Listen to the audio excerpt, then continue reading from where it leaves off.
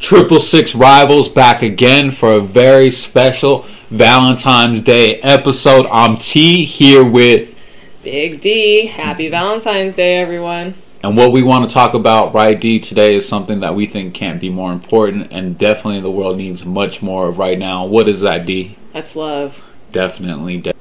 Love is pretty important because at the end of the day, a lot of this material shit, houses can be stripped away. Jobs can be taken, snatched up in a heartbeat, as we've seen. Money be lost. COVID. But even love, D, don't you think love is a fickle thing too? Because love can easily turn to hate. So, let me share something a little personal with you guys. I was once someone who invented the saying that love is like a unicorn, a mere figment of one's imagination. Is it, D? Do you still feel that way? No. How someone gets from there, seeing love as something so fickle, like I said, a unicorn. So let me ask you a quick question, D. What broke you? Today, I see that love and altruism, camaraderie ship through that love for each other as a fellow human, as a lover, as a friend. It's necessary to break the bonds of materialism and technology by which we live today. What broke me is cliche. I fell in love. But I have an old mentor, and you know what he says? He sums it up very well. He says, no matter how much you plan, or what you plan for, you can't plan for love, because love is an accident. Absolutely, and that's actually an old Sicilian myth. They believe in something called the thunderbolt. Ooh, what's that?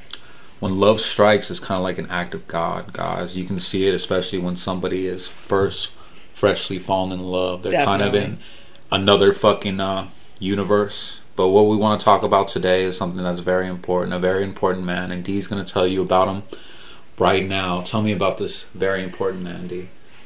So, I'm going to tell you guys about Saint Valentine. How befitting for Valentine's Day, right? Absolutely. What did Saint Valentine do? Oh. Well, during the time that he lived, during the 3rd century AD, he was going around and he was secretly wedding Christian couples to prevent their husbands from going off to war. Number 1.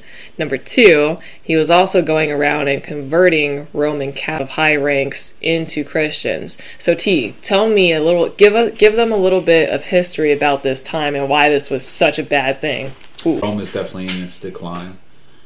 It's got maybe another century left before it's actually overrun by barbarians. But at this time, Christians were persecuted in every part of the empire. They were literally being thrown to the lions, guys. Ooh, that sounds terrible. Exactly. Now, if you can imagine, and this wasn't just men, this was women, this was children, this was everyone, this was the elderly, this was everyone. So if you could only imagine the horror of being in the arena, just the sand on your feet, you hear the animals in the background growling.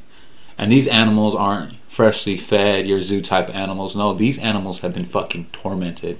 And they've only got one thing on their mind: eating your ass. So at this time, Rome was a violent place. And it was very dangerous to be a Christian.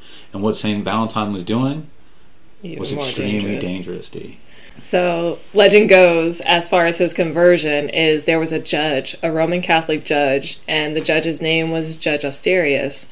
He says to Saint Valentine, oh, well, if you actually have these powers and these abilities based on your faith, you should have the power to heal my blind daughter.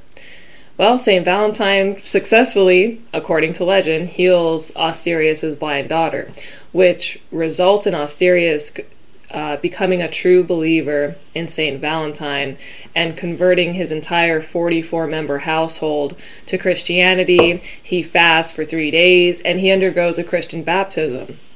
Eventually, Claudius, the Roman emperor of the time, catches wind of this, and he goes after Valentine because he finds out of his secret dealings with the Christians. Absolutely. And to think that, did it happen? It's possible, absolutely. But to be able to convert an entire household with one act, but more importantly, being able to stand up to the powerful and having the bravery to do something that literally can get you thrown to a fucking lion, burned at the fucking stake, or even worse, disemboweled, drawn, and quartered. The Romans terrible. basically invented torture. Mm-hmm. Terrible, terrible forms of torture. Oh my goodness. But I think it's an extremely important lesson for today, Dee. Don't you think? How people in power, a Roman clergyman at the time, decided to challenge his own religious authority. Exactly. And I think the people in power today, don't you think, Dee, the people that are actually running the country, they need to start acting and shouldering some of the responsibility, because if you have power, both you and I believe you have responsibility, right? Absolutely. Because we both believe power corrupts, and this is nothing new, and power has to be checked. But without powerful people being able to stand up to the powerful, how are the powerless ever going to improve their lot? I don't think it's possible, D. I don't think so either. It's like you said, you need powerful men and women to and stand I think up you to powerful men and women. I think you were one of the people that actually brought this to my attention, how most of the social movements and revolutions throughout history are started by not from the bottom up, but from the top down. Correct, yep. And so this is an interesting phenomenon, because I'm starting to see a little bit of similarities in our own time, where certain leaders in certain industries are starting to buck the trends of the status quo, and it's reverberating outwards. We're seeing political violence, right? We're seeing polarization that we haven't seen in a long time. But it came from the top down. This didn't come from the bottom up. Exactly, and people need to be aware that, you know, there's a lot going on that they're not actually being told, and that's why we wanted to get together today and do a little Valentine's Day podcast. And shifting gears, I want to tell you guys about another reason why Valentine's Day is so popular, especially in American culture, and that comes from a man named Al Capone. Do you know who this man was, Dee?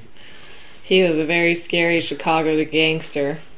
Exactly, and at one time, he had almost more power than probably some small states and countries at the time. Definitely. So basically what the St. Valentine's Day Massacre was it was the final act.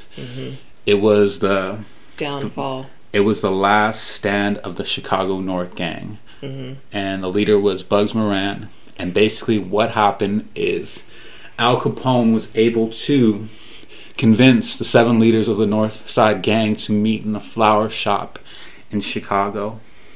And while they were there, men disguised as policemen, this is nothing new, entered the building, told them to line up against the wall, complying because they thought they were police officers and they were safe. They turned around, and when they did, the man opened fire.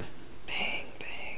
Now this was also Al Capone's undoing, because after this act, the federal government had enough. FBI. And they came at him full force, and eventually were able to convict him on tax evasion charges, where he did 10 years.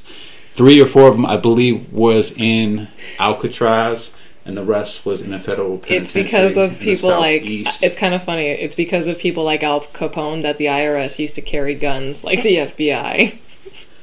So that's just the 2 extremes of why Valentine's Day is so important. But at the same time, it illustrates a point of actions have consequences. And every time that a person has power and they refuse to wield it responsibility, it reverberates out into society. And you see a lot of the shit that we see going on right now. And we've got to be careful, guys. We truly do. Society pays for it. Our communities pay for it. Generations, those that come after us, they probably have it the worst. The statistics show that each generation for the last 2 has been born with less wealth than the generation before them. So, on that note, happy Valentine's Day, you guys. Thank you for watching the 666 Rivals podcast, and don't forget to like and subscribe.